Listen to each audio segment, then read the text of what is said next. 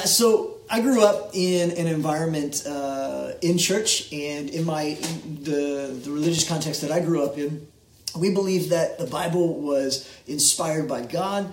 I grew up loving the stories of the Bible. I grew up memorizing Scripture. I grew up realizing that the Bible had some very practical things to help us kind of in our lives. And that was always something that I encouraged and I really did enjoy. I grew up in that context where we had a high value on Scripture and on the Bible.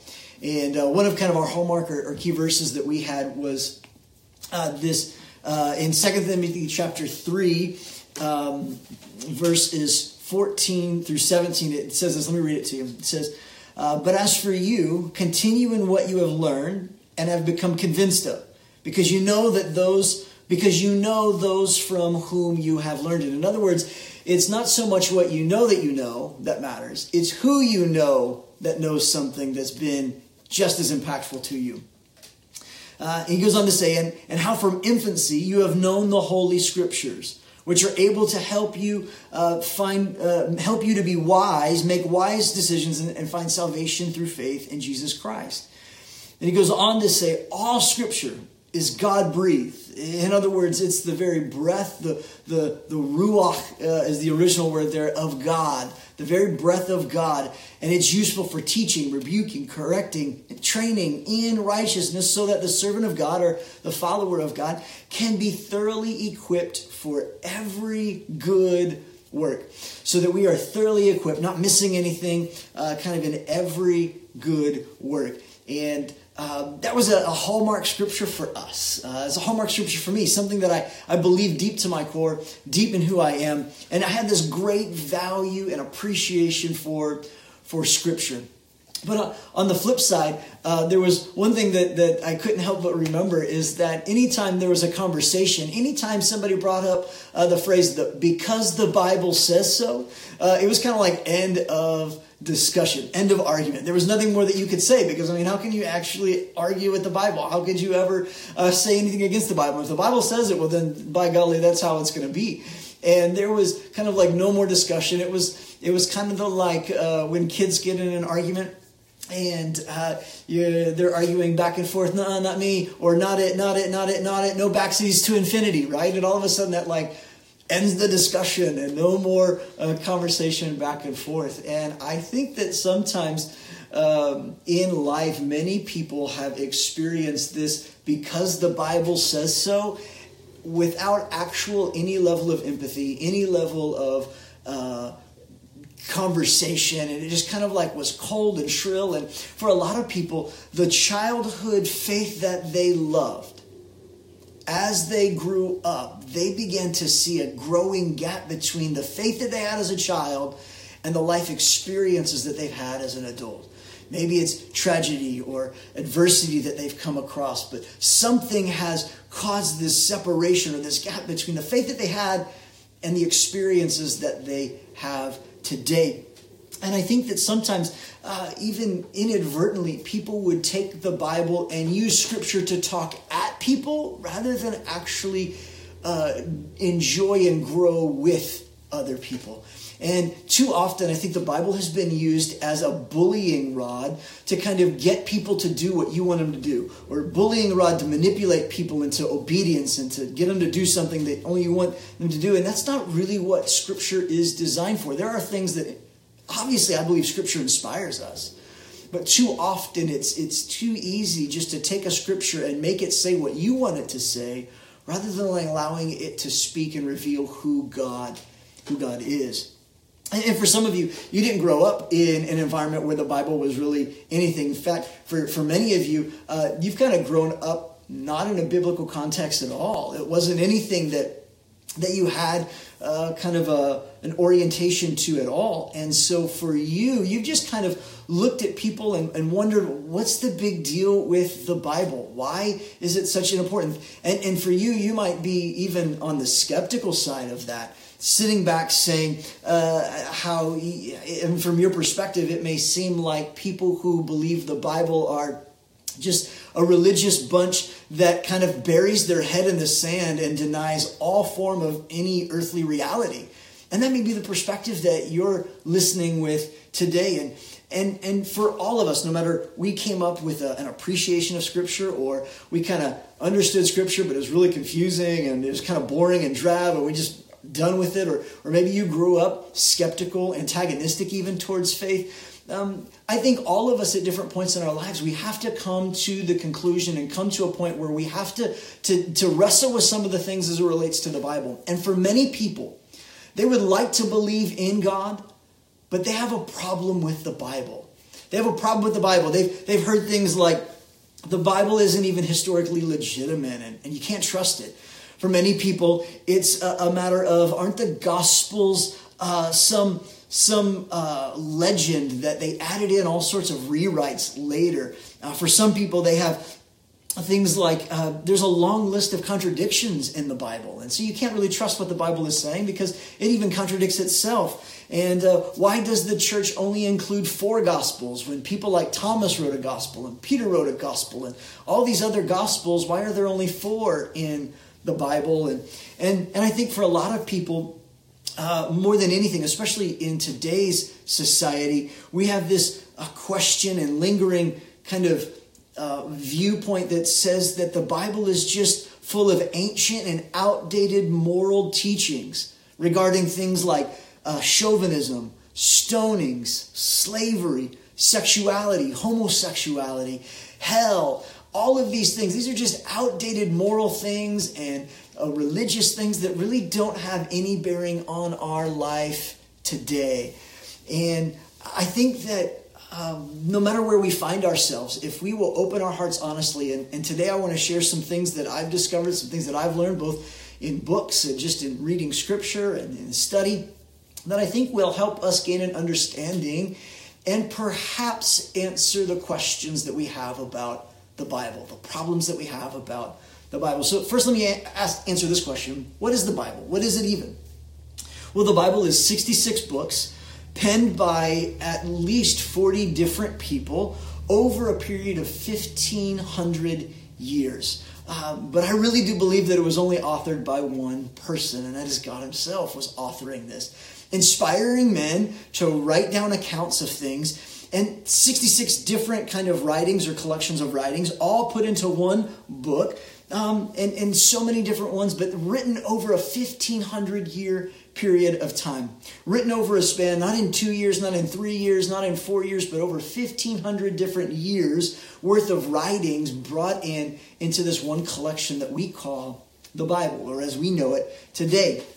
Now, within the Bible, you have information about wars that actually historically happened. You have stories, you have diaries, you have songs, you have poetry, you have prophecy, you have correspondence that we read. We see humor, we see metaphor, we see allegory, we see fantasy writings, especially in the book of Revelation. And everybody's trying to figure out who the dragon is and why there are so many heads to it and what does 666 really mean and who is the Antichrist and all of these allegorical writings that we have. And the Bible contains all those kinds of writings for us today.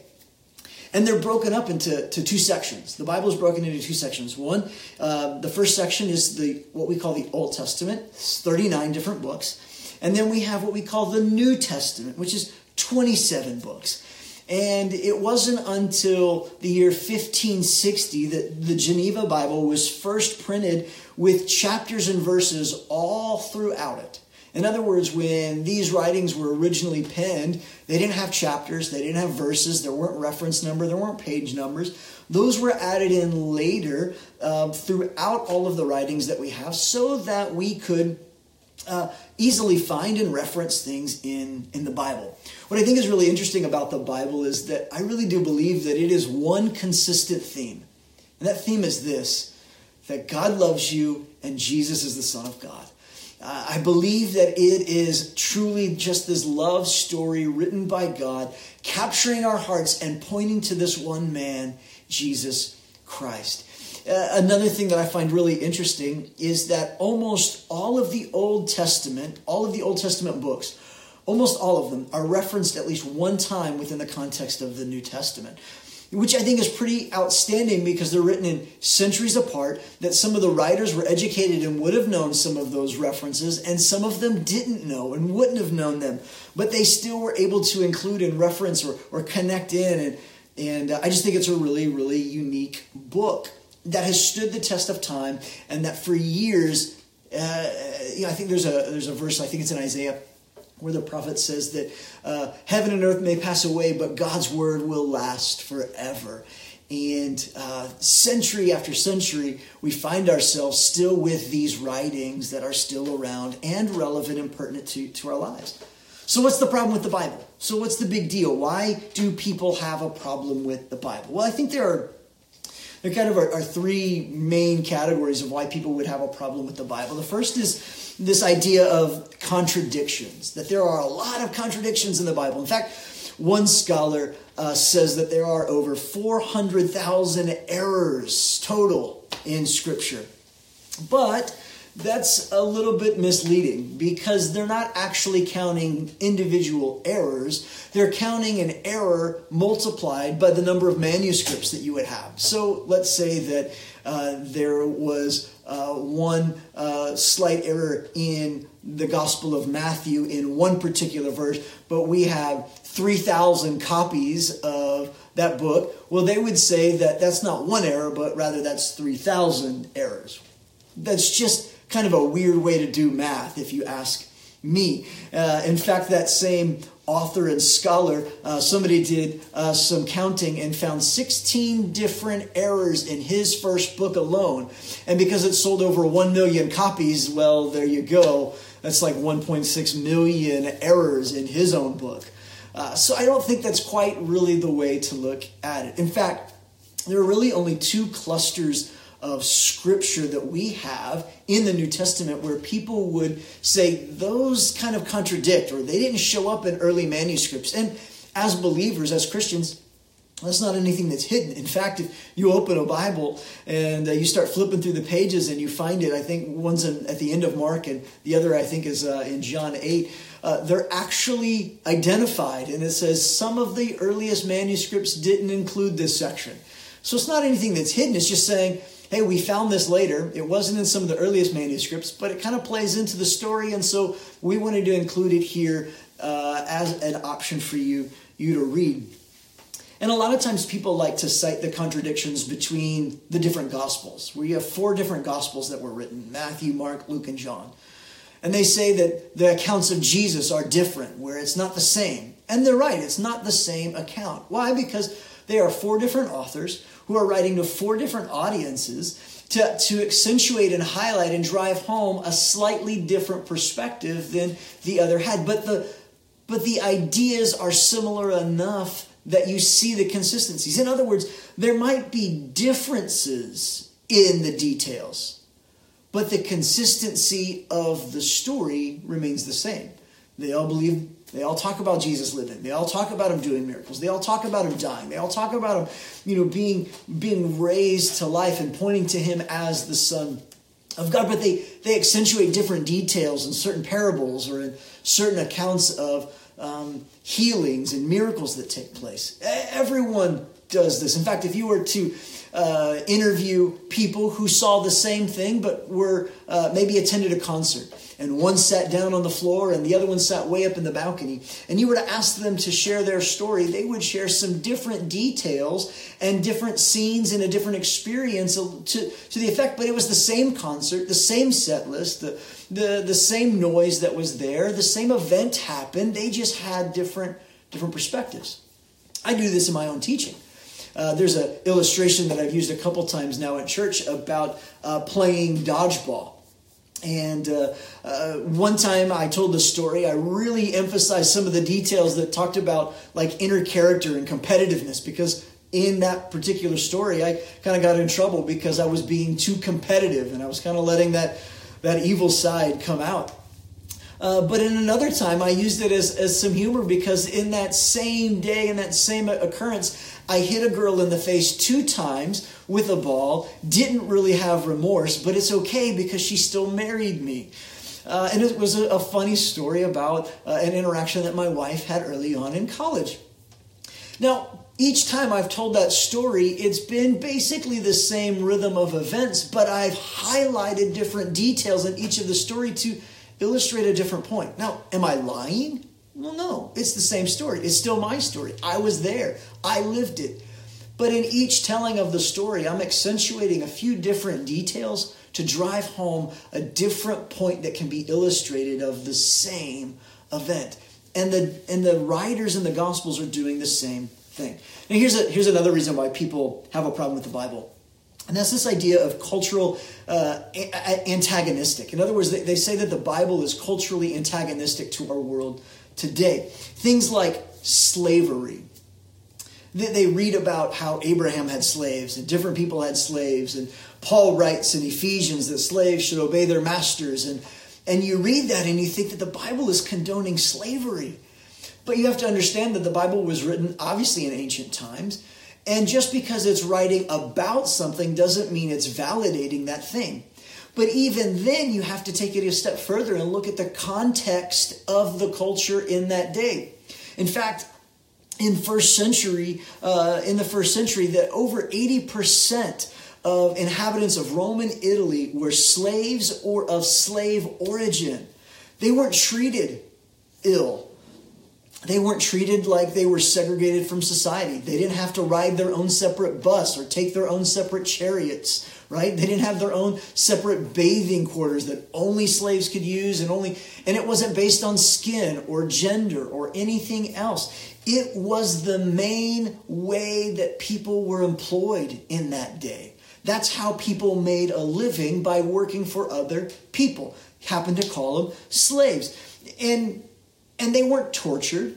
They weren't treated ill. By and large, again, that 85 to 90% in that first and second century were treated very well. Think of it like the modern factory worker, right? Where they have a job that they do, that they get compensated for their job, and they work in mass production on things with lots of other people assembling and doing different things. And so a better understanding of what the Bible is saying is talking about employee and employer relationships. And so in no way does the Bible condone slavery and say, yep, everybody should have slaves, and that there are people that are better than other people.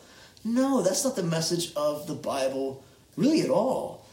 And it's a very shallow interpretation of what the Bible is talking about. But then you have things like polygamy or how women were treated. Again, there is a world of difference between the Bible explaining what is happening in a context or in a story, and God actually affirming and encouraging us in what is happening, that it should continue to happen. I don't think that there's any logical person, and I don't think God would ever come down and to say, take many wives. Like, I have enough trouble just keeping one wife happy. Like, I have no desire to have like sister wives and all sorts of other things on the side. It just would be exhausting and insane to even try. And the Bible isn't saying that we should do that. In fact, later in the New Testament, we read that Paul writes and says, hey, listen, if you're going to be a leader in the church, you need to be somebody who is the husband of just one wife. Not many, just one. And God was explaining what was happening in that context, not necessarily saying, absolutely, here's the deal, do it this way, because all of humanity has always had a free will. And when it came to the treatment of women, there are some things that you read about and you're like, this is just not okay. And it's not, but the Bible isn't saying that that's how you should do it. In fact, again, in the New Testament, we read lots of examples of God saying how we should treat women differently. And I don't believe for a minute that there should have been a separate class, or that they should be demeaned or spoken down to, or anything along those lines. In fact, women had a very prominent place in Jesus' ministry. Jesus involved women in ministry, and the early church was involved with women in ministry. And so the ill treatment of women has no merit in Scripture whatsoever, and anybody who says that it does is just plucking a Scripture to try and make it say what they want to fancy their own personal view, and it's just not right. And so we have these cultural things that we wrestle with because they don't match our current culture, or even more, and this is really the third reason why people have a problem with the Bible, is the Bible doesn't match their personal preference. And this is a tough one. And even for me personally, there are some things I just don't like that the Bible says, but I didn't write it. There are lots of things that don't fit my preference, but I didn't write it. Like, I love to eat and I love to go to buffets, but the Bible is pretty clear about gluttony, right? Like having this incessant need and allowing food to control you. It's clear on it, and it's not really something that there's much room for, but I just don't like it. The Bible is pretty clear about gossip. And he talks to us about how gossip is awful and God hates it, and we can't use it to spread evil things about other people. But so many of us, without a thought, do that all the time. And we don't like it because it's not our preference. It's not convenient. It's not our upbringing. It doesn't seem to fit in our worldview. The problem is we don't get to live by our own preference. And the Bible demands that we live based on God's priorities. But the good news is, when we live according to God's priorities, we live in the promises of God. We get to live with the blessing of God, the prosperity of God, when we're living according to God's priorities. Just because I don't like the truth doesn't mean it's any less true or valid. And so a lot of people, for many people, they don't want to follow the Bible, and they have a problem with the Bible because it doesn't align with their personal preference. And I get it. It's not an easy thing to wrestle with, but I think it's important that we trust the Bible, and it's not a reason to throw out the Bible just because we don't like what it says. So why can we actually trust the Bible? How do we know that we really can trust the Bible? Well, there's a few reasons, and I'm going to kind of run through these a little quickly here for the sake of time. One is original manuscripts. Validating a book of antiquity it has two measuring components to it. One, the number of original manuscripts and the copies that we have, and two, the amount of time between when the events happened and when the writings were done. In other words, if something happened in 1 year, but you waited 20 years to write about it, well, there's a gap in there. And so the shorter the gap, the more trustworthy the account. So when it comes to the Bible, we have more manuscripts of the New Testament and of Scripture than we do of any other historical book or account written. More than any of them. In fact, we have 5 copies of Aristotle's Poetics. We only have a few copies of Caesar Gallic Wars. And we only have 2 ancient biographies of Alexander the Great. Only 2. But all of those are taken to heart as these are valid, trusted writings of antiquity, and we can trust them. But here's the deal. Each of those were written between 400 and 1,500 years after those events occurred. So the writings that we do have were written nearly 400 at the earliest, 1,500 at the latest, of when those things actually occurred. Now, on the flip side, comparing it to the New Testament, we have 25,000 copies of the New Testament. And the earliest accounts were written as early as 40 years after Christ, after he died, 40 years after they occurred. That's a much shorter period of time than those of many of the other ancient writings that we trust and teach and are in circulation today and don't really discredit or discount. So when you just look at the number of original manuscripts and the amount of time between when the events occurred and when they're written, you have to look at the Bible and say it's a really trustworthy document just on that merit alone. But then you have something like the prophecies that have been fulfilled. Over 300 prophecies fulfilled from the Old Testament that Jesus himself fulfilled. 300. That's amazing. There's been a book that was written by a man by the name of Peter Stoner. It was a book entitled Science Speaks, and in it he talks about the odds of Jesus completing just 8 of those prophecies. Just 8 of them. And he says that the probability that Jesus could complete just 8 of them is 1 to 10 to the 20th power. That's 10 with 20 zeros following. I don't know how to say that number. Huge number, right? 10 to the 20th. Now, if the way probability works, say you have 10 tennis balls, 1 of them is painted white, the other 9 are green. A 1 in 10 chance is you reaching into a bucket, pulling out that 1 white tennis ball. Well, the chances of 1 in 10 to the 20th would be something like this. If you took silver dollars, put an X on one of them, and then had a stack of silver dollars 2 feet deep, right? 2 feet deep. There would be enough silver dollars stacked 2 feet deep to cover the entire state of Texas. The entire state of Texas covered 2 feet deep, silver dollars. Well, put somebody in a helicopter, blindfold them, fly them around Texas at random, let them choose when they jump and parachute out. They parachute out, and them landing, sifting through the silver dollars, picking up the one that's marked with an X. That's the probability and the chance that they had. That's 1 to the 10th to the 20th probability.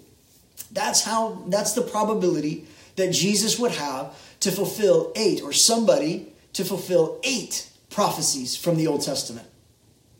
But Jesus fulfilled 300 prophecies.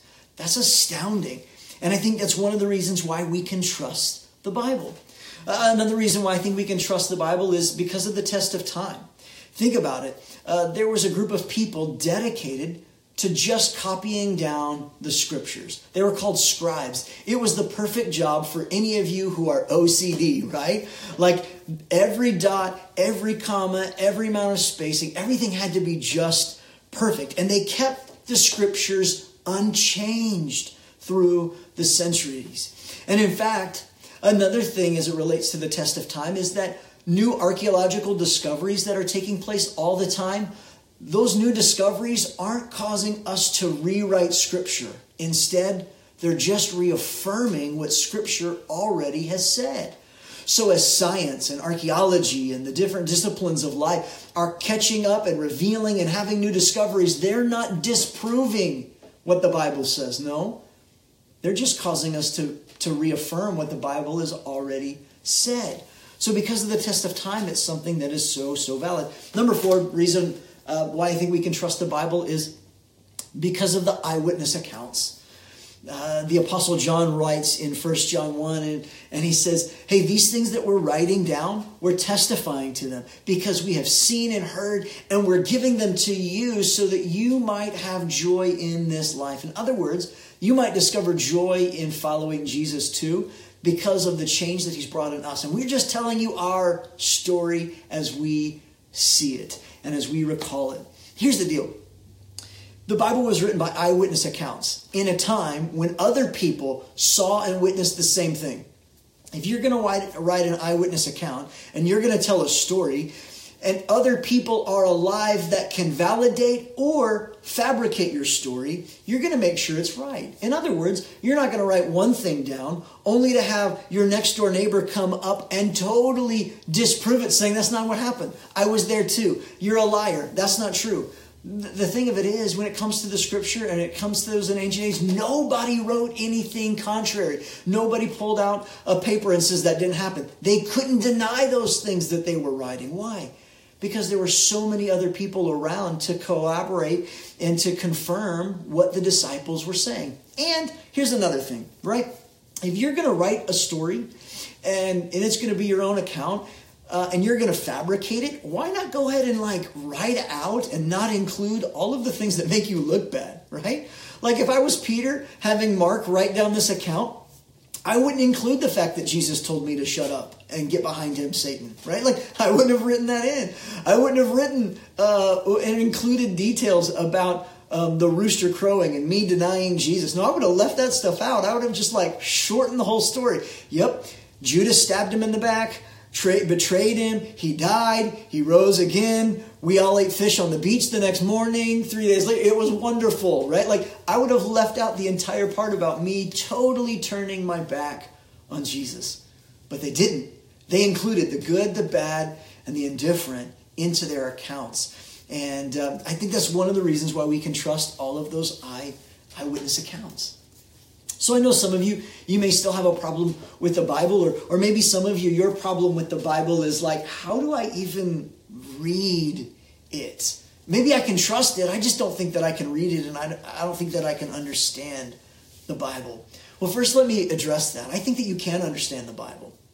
See, anything that you want to understand, it just requires repetition and learning. if I wanted to learn how to work on a car and get better with car mechanics, which I have no desire to do, if I wanted to do that, I could read manuals and watch tutorials and learn and grow. And through study and through repetition, I could get better and improve that area of understanding in my life. The same is true with the Bible. Most of the time we read it the first time, we're like, this is foreign, I don't get it, and we just walk away from it. But I think we need to keep reading it. And when we find ourselves repeatedly reading the Scripture, and we just keep going back to it and allowing the Scripture to say what it says, and we learn from other people around us, I think it begins to change us. But we have to be careful, because we could approach reading the Scripture wrong. For a lot of people, we read the Scripture like a magnifying glass, right? We hold it up and we examine what it says against everybody else's life. I think that's ridiculous. That's not how the Bible isn't meant to be a magnifying glass where you're just searching and examining and judging and criticizing and condemning other people. That's not what the Bible's for. The Bible is a story written to help us see Jesus and to see Jesus reflected in our lives. It's much more of a mirror than it is a magnifying glass. So that when you read the Bible actually begins to read you. And it becomes a personal endeavor. I think not only can we can't afford to look at the Bible as a magnifying glass, but we can't be Bible pluckers, right? No little pluckers allowed when it comes to the Bible. You don't just get to pluck a verse and say, this is my verse, this is what I'm going to hold on to, this is the thing. No, you don't get to pluck that out of context, because that verse belongs placed within a context with other text surrounding it. And so as you read the Bible, you might read one particular verse, but you need to understand that there is a greater context going on. And that content around it helps to inform the cultural understanding. And you can't just take one scripture and because it says it in one place, therefore this end of discussion. No, you need to confirm scripture with scripture. Scripture with scripture. In other words, if it says it in one place, it likely confirms that same idea in another place. You don't just get to read one verse and therefore say that it's okay, because you will easily misinterpret scripture if all you're doing is plucking one by one. And at the end of the day, I think we can't afford to just simply reject it. I don't think we can just reject Scripture. I think we just need to make a decision to keep reading Scripture. If we don't like it, if we don't understand it, just keep reading it. And at the end of the day, I believe it will reveal Jesus to us. It'll reveal Jesus to us. As a church, each sermon, and often, sometimes in an entire series, we utilize YouVersion, the Bible app, and have reading plans. And so I would encourage you. There's a reading plan that we've sent out a link to this morning on our Facebook page. It's called Evidence, and it's a 1-week reading plan. I would encourage you, your next step, simply begin to read. Read along in the Bible app and read every day. And as you take a small step in reading the Scripture, I believe that the problem that maybe you had with the Bible might begin to shrink down. And I hope that today, through some of the things that we shared, and encourage you to continue to study it out, that the problem that maybe you had from your historical context, or maybe a skeptical view of God, that maybe, just maybe, today helped answer some of those questions for you. Hey, can I pray for you? God, thanks for my friends that have tuned in. I pray today would be an encouragement to them. It would be life-giving to them. And Lord, that you would help us take a next step and just keep reading. May we not use the Bible as a bullying stick to beat people up. May we not use it as a magnifying glass to condemn or to examine somebody else's life, but rather, Lord, let it be something that reflects back to us, that causes us to reflect back on our lives and us to discover who Jesus really is. God, help us to fall in love with your word, and in the process discover more about you as we learn and we continue to grow together. We thank you for it. In Jesus' name, amen. Thanks, everybody. We'll see you soon.